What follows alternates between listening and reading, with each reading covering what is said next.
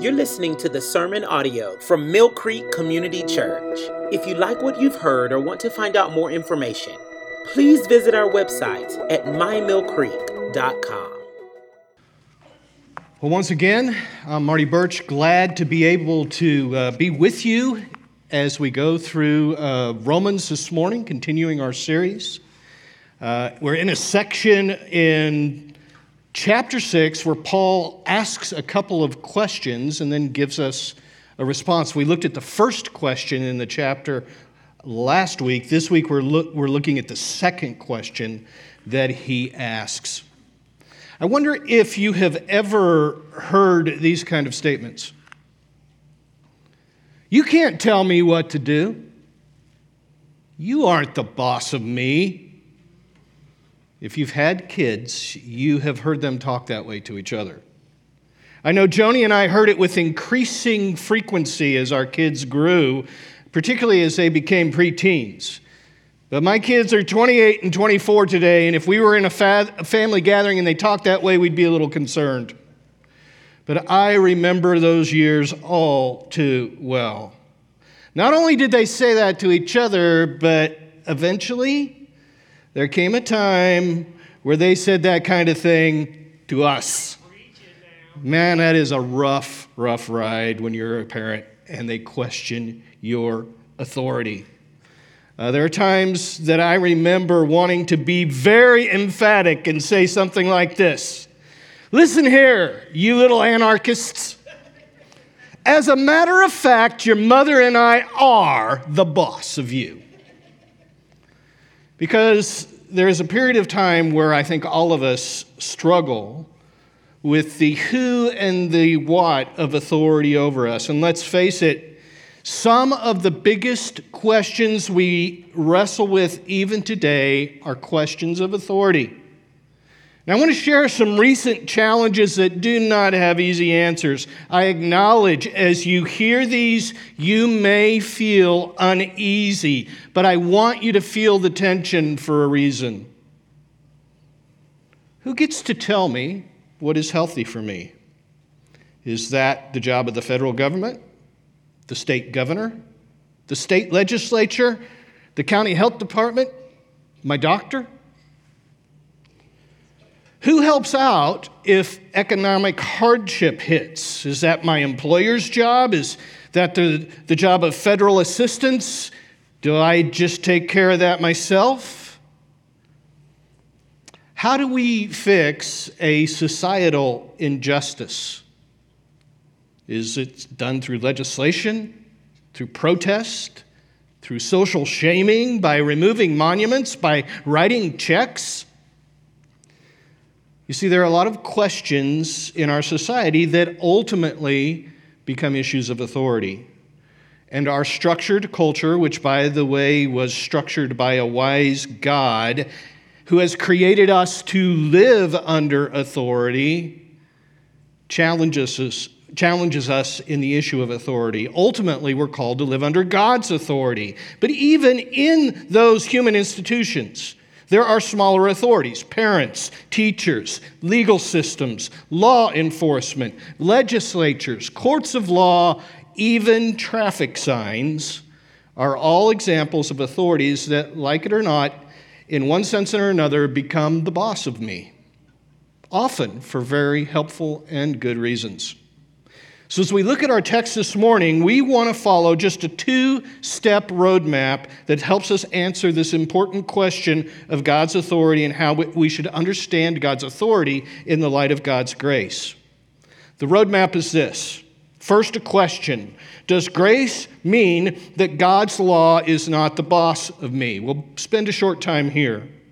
Then there's a response. And the response that Paul gives is something like this: you are going to obey something. Most of our sermon will be spent here. Let's look first at the question: does grace mean that God's law isn't the boss of me? Look at verse 15. What then? Are we to sin because we're not under law but under grace? By no means. Now, why is Paul asking this particular question? You see, last week we summarized the first half of chapter 6 looking to answer another important question. We put it this way: does grace mean that I can just sin all that I want? And we saw that the answer to that question was no, we could not sin all we want because we are dead to sin and alive in Jesus. Now, I realize that Paul's question here, are we to sin because we're not under law but under the grace, almost sounds to us like the same question that we looked at last week, which Paul asked this way: shall we continue to sin that grace may abound? But actually, 3 words in the text today show us that the question is dramatically different. And that's the phrase, not under law. Paul is taking in this section the potential objections to the gospel that Jewish legalists in Rome might have had, and he's answering them one by one, carefully and lovingly, with the truth of the gospel. When we began this series in Romans, I discovered that the book of Romans, if you listen to it in an audio Bible, sounds a whole lot like a 45-minute sermon. In fact, it takes about 45 minutes. If you're looking for an app that lets you do that, I recommend Bible.is. Great app. You can even get the English Standard Version and just start in Romans 1 and listen to the whole sermon. And in 45 minutes, you will hear Paul preach a really great sermon. But about 5 minutes earlier in the sermon, what we would call Romans 5:20, Paul says this: now the law came in to increase the trespass, but where sin increased, grace abounded all the more. This would have caused those Jewish legalists in Rome who were struggling with how to balance the gospel with their past, this would have caused them to go, what does he mean by that? And now he's coming back to explain what it means that the law increased the trespass. Last week's question helped us understand that last phrase, that grace abounded all the more. This week, he's going to unpack further the question of what's my relationship with God's law. In fact, this question is so important for the original readers in Rome that he's going to actually spend all of what we know as chapter 7 continuing the discussion. You'll hear more of that over the next 2 weeks to hear all that Paul has to say. But today we start thinking about the law of God in terms of the authority of God, in terms of the authority of God. The reason that Paul brings the question up is because the law is very important. The law is very important. He lets us know that he would address this by the way he ends his answer to the first question that we looked at last week in Romans 6:14, where he said this: for sin will have no dominion over you, since you are not under law but under grace. You see, all of the Old Testament is sacred scripture. It is the Word of God. In fact, for the audience that Paul was writing to, it was the exclusive scripture that they were reading and preaching in their gatherings.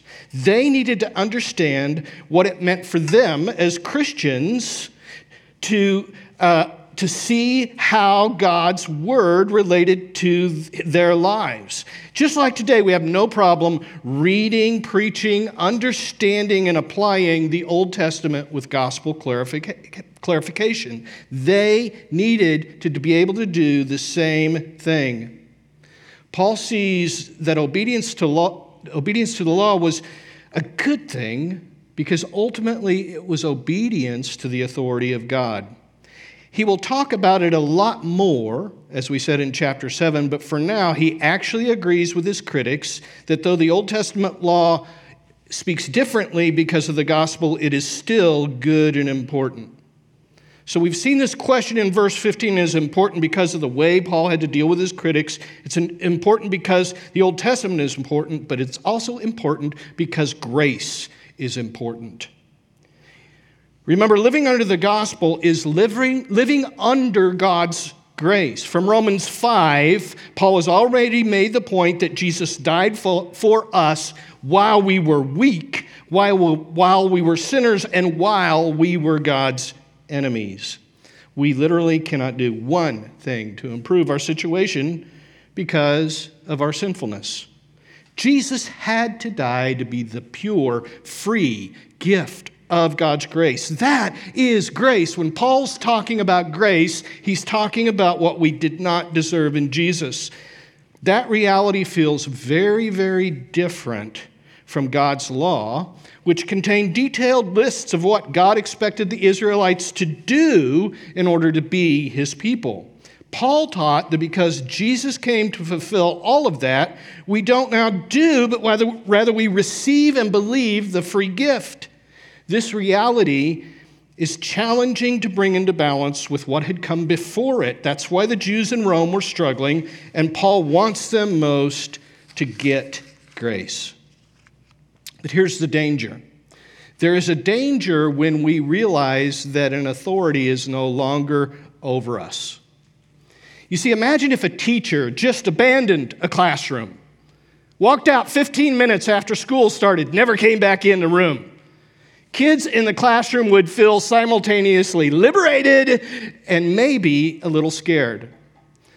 Chaos would probably soon follow, because without the school teacher bringing authority, useful content, and discipline, their natures left unchecked would result in an experience very bad for them. So how we answer who is the boss of me is very important. And if God's Old Testament law is no longer the boss, does it mean I have no boss at all? See, the Jews are accusing Paul of chasing the teacher out of the classroom. And now who's going to be in charge? That's what Paul is going to help us understand. And by the way, that very strong reaction that we looked at last week where Paul answers, by no means, which I told you last week, it's a mix of saying, no way, with a tone of, you have got to be kidding me, underneath it. That's the same answer Paul gives to this second charge found in Romans 6. Verse 16 now starts unpacking what our response should be to the thought that the law is no longer the boss. Look at verse 16. Do you not know that if you present yourselves to anyone as obedient slaves, you are slaves of the one whom you obey, either of sin which leads to death, of our obedience which leads to righteousness? You see, here's the underlying issue. Sin, law, and grace all require some obedience. Sin, law, and grace all require some obedience. Paul talks about this obedience under sin. And the reality is that without God's intervention, you and I will always obey sin because we are born slaves to sin. Our first tendency is to follow its leadership. Why? Because slaves obey masters. Paul talked about this some earlier in Romans 6. We looked at that last week. This is the dominant metaphor in our passage. And that's this: when we sin, it can control us. Sin can be our master and has a very deceptive way of controlling us. For instance, have you ever noticed that if you tell a lie, it's not just one lie? It's almost always a string of lie after lie after lie. It's why the thought, just one more drink, leads to an empty bottle and more disappointment and pain than anyone ever thought that it would. It is how one hidden lust, like the belief that private porn use is just a personal issue, can over time lead to a humiliating moral breakdown. Sin forces us into obedience by entrapping, enslaving, and dominating. And did you notice this in the text? Obeying sin as our master has a bad end: death. Now, let's move from this concept of obedience to sin to talk about obedience under the law, because he is addressing people who have a certain notion of obedience under the law. When you and I think of the law, we probably think of the Ten Commandments as the easiest way for us to remember that. And it's probably the very first thing that came to mind for these folks as well. I mean, God was so final with the Ten Commandments that he took his own finger and he wrote them on stone tablets, making sure they would be indelible in the minds of his people. And obedience to those at that time was a good thing. Obeying the law under Moses led to God's deliverance and acceptance, but it too had a very difficult outcome potentially, for along with the blessing of obedience, God pronounced curses on those who would be disobedient to the law. The law was a good thing for helping orient us to understanding that we've got to obey God. But in this passage, obeying God leads to good things, even if the law shows us how much we lack the ability to do so, which is one of the points that will be carried on in Romans. Remember how Paul's critics sort of accused Paul of kicking the teacher out of the classroom? You see, we realize that the role of the teacher helps build a lifetime of good disciplined growth and submission to proper authority. God's word and his law function like that. Paul said as much in Galatians 3:24 and 25, where he says this, "So the law has become our tutor, our teacher, to bring us to Christ." Paul believed the law was meant to point to Jesus, that we might be justified by faith, but now that faith has come, we're no longer under a teacher. So just like students under a teacher obey classroom order, complete assigned tasks in order to advance in their instructions, so past obedience that God required from his law was a good thing. It was a good thing for the Jews in Rome to want to obey God's law. And even though grace in the gospel changes our standing with God's law, it is still a good thing every time to obey what God says. We just obey God's truth now because it's obedience under grace. See, we've seen obedience to sin. We've seen obedience to law. Obedience under grace is what Paul is emphasizing. This is where he's trying to show us our response in verse 17. We can be thankful that God has now brought Jesus as our Savior, able to help us not only be freed from the penalty of sin, but empowered to fight the presence of sin. And we are no longer bound to obey the law that shows us our sin because Jesus has perfectly obeyed. Slaves obey masters, and sin is no longer our master to obey. So in the next 3 verses, Paul lays out how great it is to obey grace by letting us evaluate the 2 options. Look at verse 17. "But thanks be to God that you who were once slaves of sin have become obedient from the heart to the standard of teaching to which you were committed. And having been set free from sin, have become slaves of righteousness." I'm speaking in human terms because of your natural limitations. For just as you once presented your members as slaves to impurity and to lawlessness, leading to more lawlessness, so now present your members as slaves to righteousness, leading to sanctification. So here are the 2 options. They could not be any more vivid. You are either a slave to sin or you are going to be a slave to God. It's one or the other. Paul is saying that everybody is going to be a slave. And he's emphasizing obedience in its strictest sense. Remember, we talked about it last week, and it first came up in verse 6 where we were reminded that before salvation, every person has been born enslaved to sin. And Paul is now just continuing to dive into this idea further. In our text, in these verses 17 through 19, you can see the phrase once slaves. You were once slaves. That's a natural condition. You can't change it by yourself. It is what all of us are by birth and even by choice when we deliberately choose to sin. Because he also says you presented yourselves as slaves, showing that we make willful choices. Because we know no other life, it's easy to just keep sinning. I want to pause for a moment and address what I think is probably an uncomfortable tension we all feel when Paul uses this metaphor. Because I realize that the concept of slavery as we know it in American history is a rightfully repellent notion. It should always be so. Never again should racial, ethnic, or economic justifications allow us to devalue people for whom Christ died, people who are beautifully and powerfully created to bear the image of God. Amen? Let's all hate that, okay? But the concept of slavery and the metaphor of slavery is what Paul uses. And we look at it today from our context. And sometimes I just ask this question, Holy Spirit, did you know that a bunch of Americans right now in the 21st century who are wrestling through still the cultural ramifications of what slavery did in this country, did you know that they would read this text and struggle with what it means? And the answer is yes. God knew that. Paul himself felt the tension of the metaphor of slavery in teaching us how to deal with sin.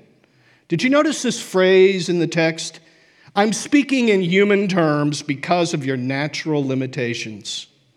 You see, Paul, I think himself is letting us know that the concept of dying to the old master sin and living under a new master Jesus, living like a slave, is a limited metaphor. It's a human term. I had a seminary professor who used to use this phrase when talking about how to deal with a metaphor when we see it in the text. He'd say this, be careful not to make a metaphor walk on all fours. And what he meant is that metaphors usually are just making one point. They're making just one point. They have a limitation. And I think that is very true with what Paul is doing when he's talking about slavery. He's not talking about all of slavery. He's talking about one point, and it's obedience to a master. It's obedience to a master. That is what Paul keeps referring to over and over and over in our text. So we should keep it in proper perspective, because realize even Jesus himself reminds us that we come to him as a master, but he treats us as a very different master. Look at what he told his disciples in John 15:15. He said, no longer do I call you slaves, for the slave does not know what his master is doing, but I have called you friends, for all that I have heard from my Father, I have made known to you. So when you're willing to have the devotion of a slave to Jesus, guess what? He doesn't see you as a slave, he sees you as a friend. Jesus is our master, but he's more than a master. He calls us friends, intimate, close friends with whom he shares all that the Father has made known to us. Slave owners only tell slaves what they need to know. Jesus doesn't do that. He shares with us the very life he has with God the Father. Now, Paul wants to open our eyes to the truth of our complete freedom from our old master of sin. Now, remember last week, he told us we are dead to sin. Sin cannot claim you as its property any longer. You cannot get any work out of a dead slave. The gospel teaches that there's a freedom from the lies that sin told us when sin was our master, because we aren't slaves to sin. Instead, we have this new, joyful master to obey, a perfect, loving, gracious master, so that we can reject the option of being a slave to sin and instead joyfully and willfully enjoy the freedom of being a slave to God. You see, the New Testament absolutely asks us to adopt a slave's mindset toward our devotion to following Jesus. I'm indebted to reading John MacArthur's book, simply entitled Slave, to bring a biblical perspective on this. He talks about 5 characteristics of a slave in the New Testament in that book, and it's a good read if you want to do so. One of those 5, though, is what I think Paul is emphasizing in Romans 6, and it's this. It's the reality that a slave serves with singular devotion. Singular devotion. In Colossians 1:10, Paul tells Christians that serving like a slave is about seeking to please just one person. Walk in a manner worthy of the Lord, fully pleasing him. You see, we want to please our master in the way we live. That's what the word walk means. It means the way you live. I want to do the things that Jesus and God's word tell me to do. Jesus put it this way in John 13:16. Truly, truly, I say to you, a slave is not greater than his master, nor is a messenger greater than the one who sent him. If you know these things, blessed are you if you do them. In Romans 14:18, Paul also talks about this single-minded service to Jesus, that it has an additional benefit of bringing peace and joy into our relationships with one another.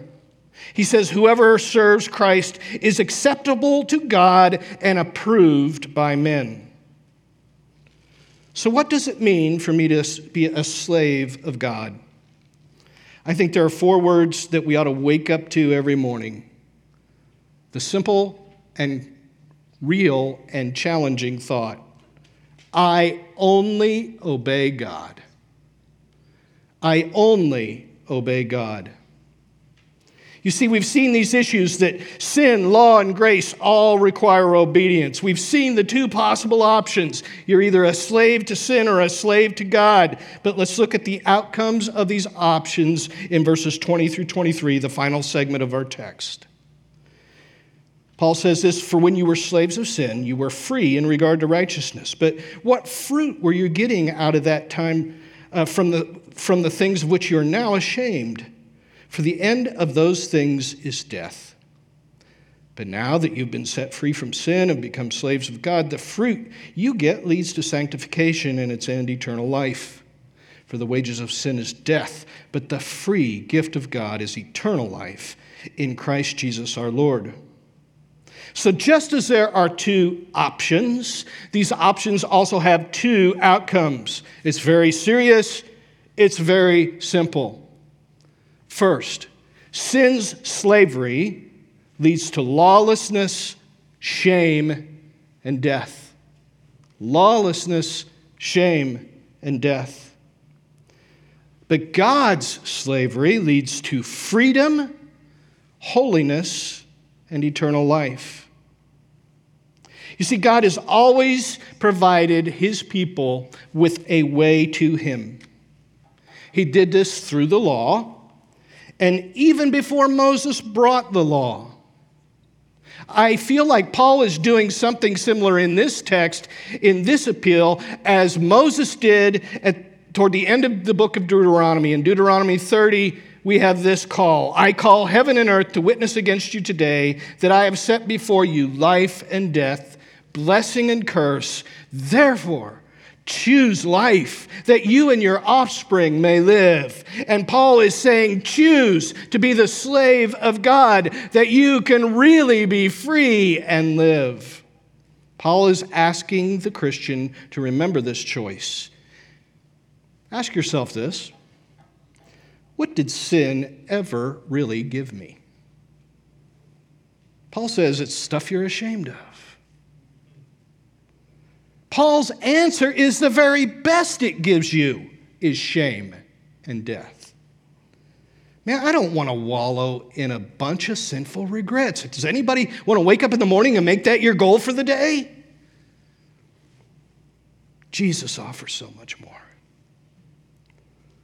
So what does obedience to trust the gospel give a person?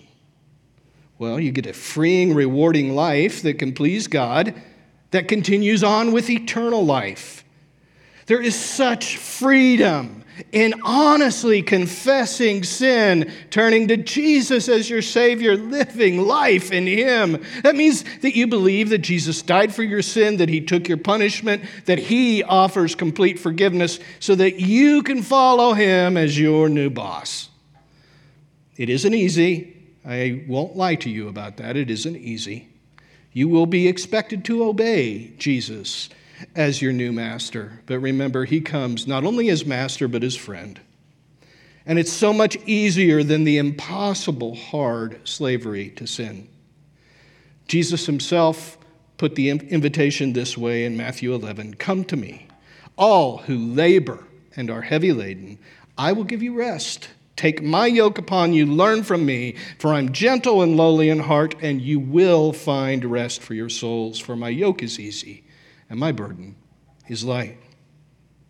That leads us this morning to what I'm calling the big idea and the big response. They are one and the same.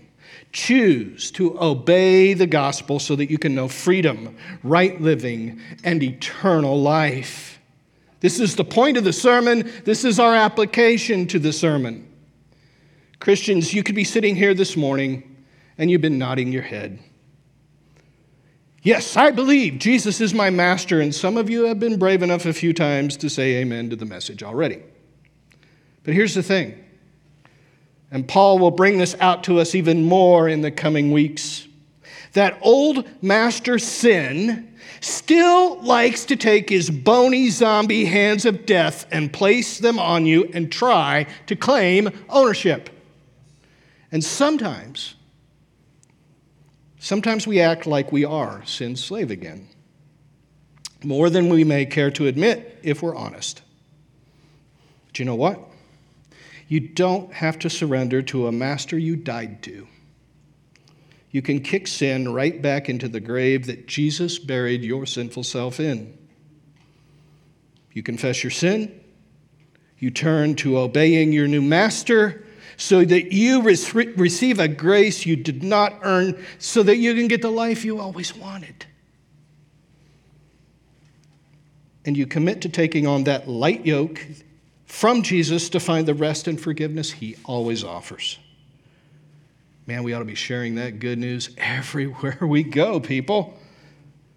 Now, some of you this morning may feel that the shame and grip of a lot of sin, and you just have not been able to shake that.